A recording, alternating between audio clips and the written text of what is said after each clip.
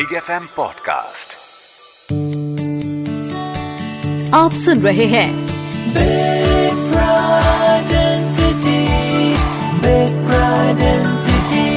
RJ रानी के साथ only on big FM.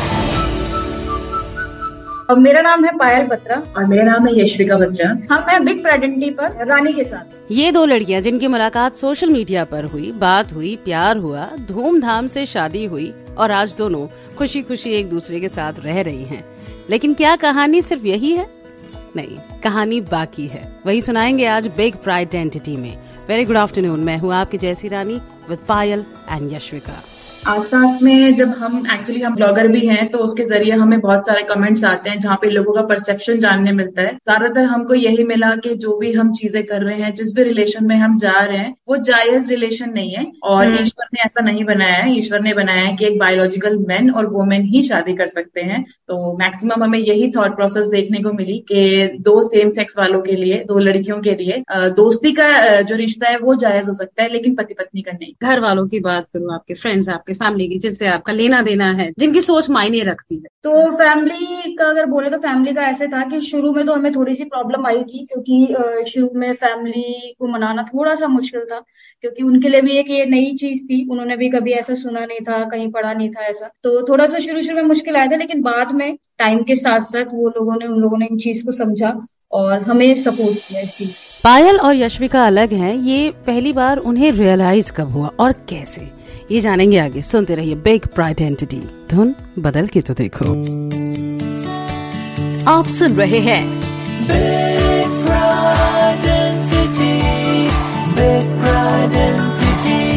RJ रानी के साथ ओनली ऑन बिग एफएम।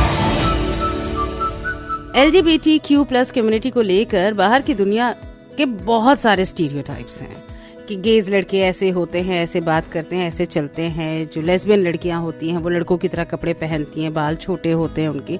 इस तरह से बगैर जाने पहचाने कि वो हैं या नहीं हम जज कर लेते हैं। तो यहाँ पायल, मैं आपसे पूछना चाहूंगी, क्योंकि आपका जो पहनावा है वो थोड़ा लड़कों की तरह, आपके बाल वगैरह, आपके साथ ये डाउट शायद बचपन से ही जुड़ा था? बचपन से तो नहीं बोलूंगी, क्योंकि जो 2-3 चीजें हैं वो यही होती हैं। एक तो लड़कों की तरह रहना, जिनसे लोग जज करते हैं, चाल चलन जिसको बोलते हैं, वो चाल चलन, हाँ से। तो बचपन से तो नहीं बोलूंगी, लेकिन हाँ ये है कि ग्रेजुएशन के बाद मैंने अपना हेयर कट कराया था, तो उसके बाद से मेरे दोस्तों को शक हुआ था कि इसका कुछ सीन ऐसा है, लेकिन कभी ना उन्होंने मेरे से खुल के पूछा, ना मैंने उन्हें कभी खुल के बताया। यानी यशविका से कहीं ना कहीं आप पहले अपने आप के साथ कंफर्टेबल हो गई थी। हाँ, आपको फर्क नहीं पड़ रहा था कि चलो भाड़ में जाए दुनिया। जो मैंने बताया नहीं ना किसी को, मेरे अंदर ही थी वो चीज, मैंने कभी किसी को बताया नहीं। बताया मैंने बहुत लेट था। नहीं, लेकिन अब वो एक फर्स्ट स्टेप तो था ना कि हाँ this is how I am. पहचानने में मैंने अपने खुद को अगर मैं रियलाइज किया तो वो 8th क्लास, 8th स्टैंडर्ड में। हाँ, 8th में, कि मेरे को ऐसी मतलब टूवर्ड्स गर्ल्स फीलिंग है। आपको यशविका? एक्चुअली मैं जब स्कूलिंग ही कर रही थी, मैं 10th में थी मैं, तो वहां पे एक लड़की थी जिसकी लुक लड़कियों जैसी नहीं थी। मतलब ऐसे होता ना कि कुछ लड़कियों को देख के ऐसे आता है कि भाई बॉस, कुछ ग्रुप का एक ग्रुप लीडर, थोड़ा कूल रहना, थोड़ा सा बॉयज वाला लुक, तो कुछ ऐसा था। तो वहां से मेरा थोड़ा सा जाने लगा कि मतलब मेरे को देखना था कि कौन है ऐसा, कौन है जिसको इतना ज्यादा वो मिलता है कि बहुत डिफरेंट लुक है, क्लॉथ बहुत अलग पहनती है। लड़कियों के साथ जब सुनने मुझे मिला था पहली बार कि किसी के साथ अफेयर है लड़की का लड़की से, तो मुझे याद है मैं बहुत ज्यादा हंसी थी सुन के। अरे ऐसे कैसे हो सकता है, पागल हो क्या? तो मैं मतलब बहुत ज्यादा हंसी थी उस चीज के लिए कि ऐसा थोड़ी होता है यार। लेकिन मुझे पता नहीं था कि अगले पल मेरे साथ कुछ ऐसा होने वाला है। तो आगे की अगर मैं बात करूँ तो 2007 की बात है, जब वो पहली बार ऐसा हुआ था मेरे साथ। एंड खुद को समझने में मुझे कम से कम 3 से 4 साल लगे, यानी कि मेरा बीकॉम फर्स्ट ईयर। तब मुझे ये रियलाइज हुआ कि मतलब मेरा इंटरेस्ट लड़कियों की तरफ ज्यादा है या फिर लड़कियों की तरफ ही है। और ये बात घर वालों से कहना, उन्हें समझाना, और जिस तरह से मैं समझ पा रही हूँ, देख पा रही हूँ आपको, आप बहुत ही नॉर्मल मिडिल क्लास फैमिली से आते हैं जहाँ ये कॉन्वर्सेशन नॉर्मल नहीं है। तो कैसे किया इन्होंने ये नॉर्मल, जानेंगे आगे। सुनते रहिए बिग एफएम पर बिग प्राइडेंटिटी, धुन बदल के तो देखो। आप सुन रहे हैं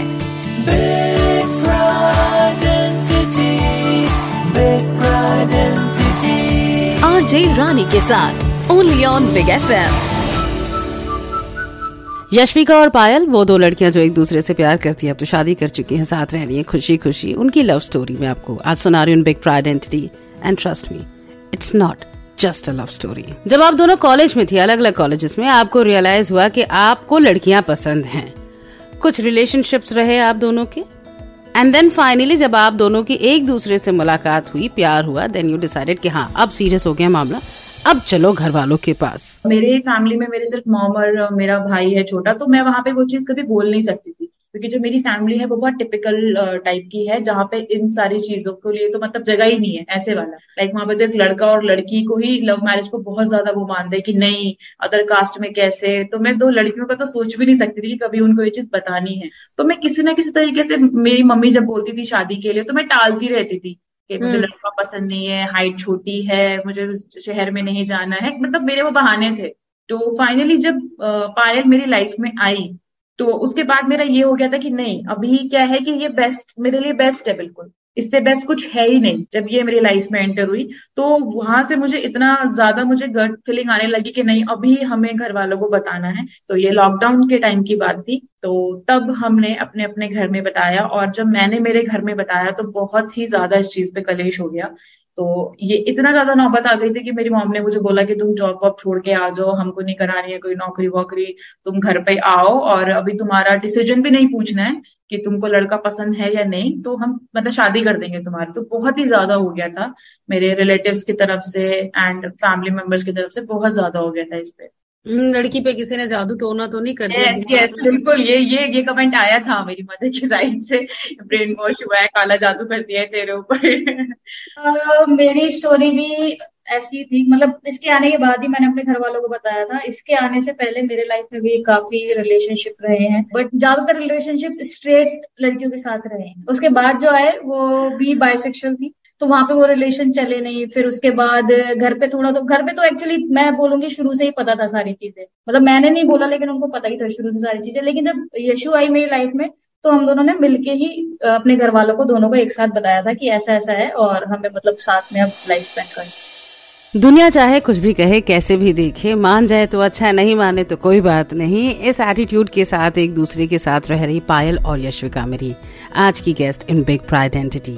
एक आखिरी सवाल, उस फेमिनिन एनर्जी के नाम जो कि डबल है पायल और यशविका में, उसे कैसे हैंडल करती हैं या कैसे उसे एम्ब्रेस करती हैं, आगे जानेंगे जी। सुनते रहिए बिग एफएम, मैं हूँ आपकी जैसी रानी। आप सुन रहे हैं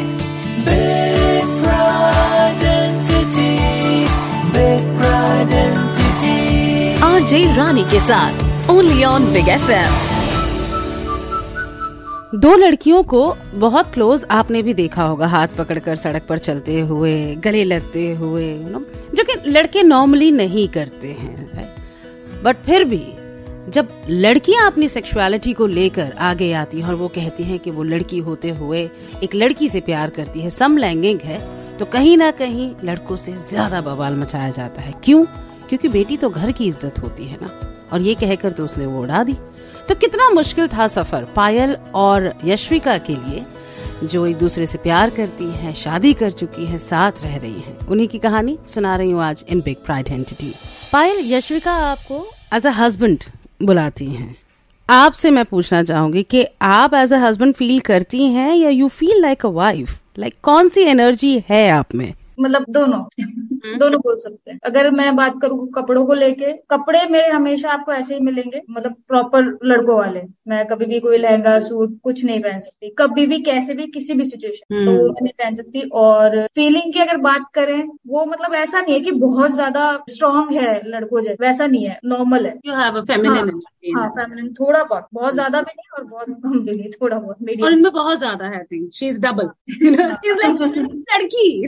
लड़की the whole square. Is it? मेरे को शुरू से एक्चुअली ऐसे ही रहना पसंद है, मुझे हमेशा सूट में एंड लंबे बाल रखना वो मेरा शुरू से था। एंड ब्राइड बनना भी मेरा एक हमेशा से ड्रीम रहा है। इनके आने से पहले मतलब बचपन से मेरे को ड्रीम था मेरा, स्कूलिंग से, कि मुझे मतलब शादी करनी है और मुझे ब्राइड बनना है। मेरी बात हो रही थी किसी से पिछले कुछ दिन पहले, और बातों में ना ये बात निकली, he is an activist, LGBTQ community activist है। उन्होंने बताया था कि if you compare conditions, and अगर तुम गेज और लेस्बियंस में से भी देखोगे तो लेस्बियंस ज्यादा सफर करती हैं as compared to gays, because लड़कियों पर कहीं ना कहीं फैमिली को हक है कि आपके फैसले हम लेंगे? यू फील द सेम और यू थिंक कि नहीं अब तो टाइम बदल गया? एक्चुअली मैं अगर बोलूं इस पे तो मैं ये बोलूंगी कि मुझे ऐसा लगता है कि लेस्बियंस का जो जितना मैंने एक्सपीरियंस किया है वहां पे मुझे ऐसा लगता है कि लेस्बियंस में ना क्या है कि बहुत ही छोटी एज का जो ग्रुप है, लाइक 14, 15, 17, ये वाले जो बच्चे हैं ना, इनको ऐसा लगता है कि मतलब हमको कोई लड़की मिली, हमको देखते ही प्यार हो गया सामने से और हमको अगले दिन ही शादी करनी है और हमको घर बसाना है और मस्त लाइफ स्पेंड करनी है। तो ये चीजें मैंने यहाँ पे देखी हैं। अगर मैं सर्वाइवल की बात करूं तो मैंने जो नोटिस किया है, मुझे ऐसा लगता है कि जो गेज होते हैं वो हमारे हमारे हिसाब से वो ज्यादा सफर करते हैं। अच्छा। यस, क्योंकि गेज में अभी देखो 2 लड़कियां हैं, अभी 2 लड़कियों में एक लड़की ने अगर बॉयज वाला गेटअप लिया है ना तो वो कोई बड़ी बात नहीं है, वो नॉर्मल लगता है लोगों को कि लड़की ने लड़के वाले शर्ट पहन लिया, वो एक फैशन की तरह भी चलता है।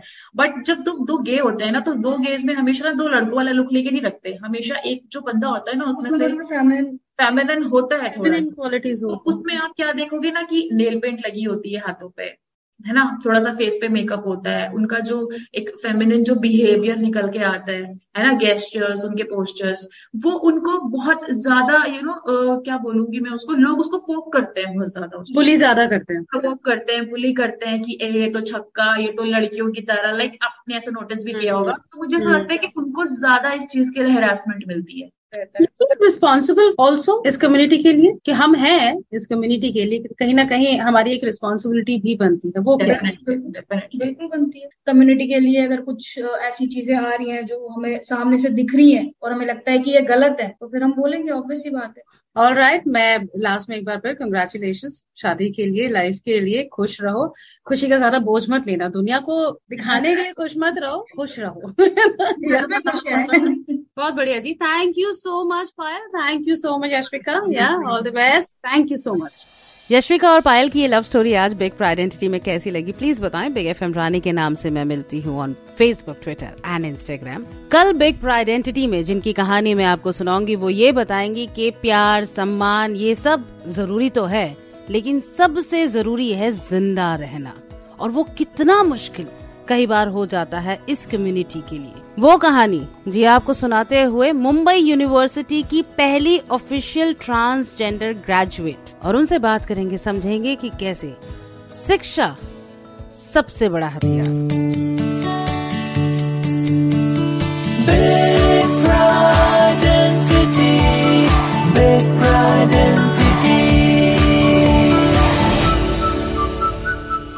Subscribe and follow Big FM. Also visit bigfmindia.com for more.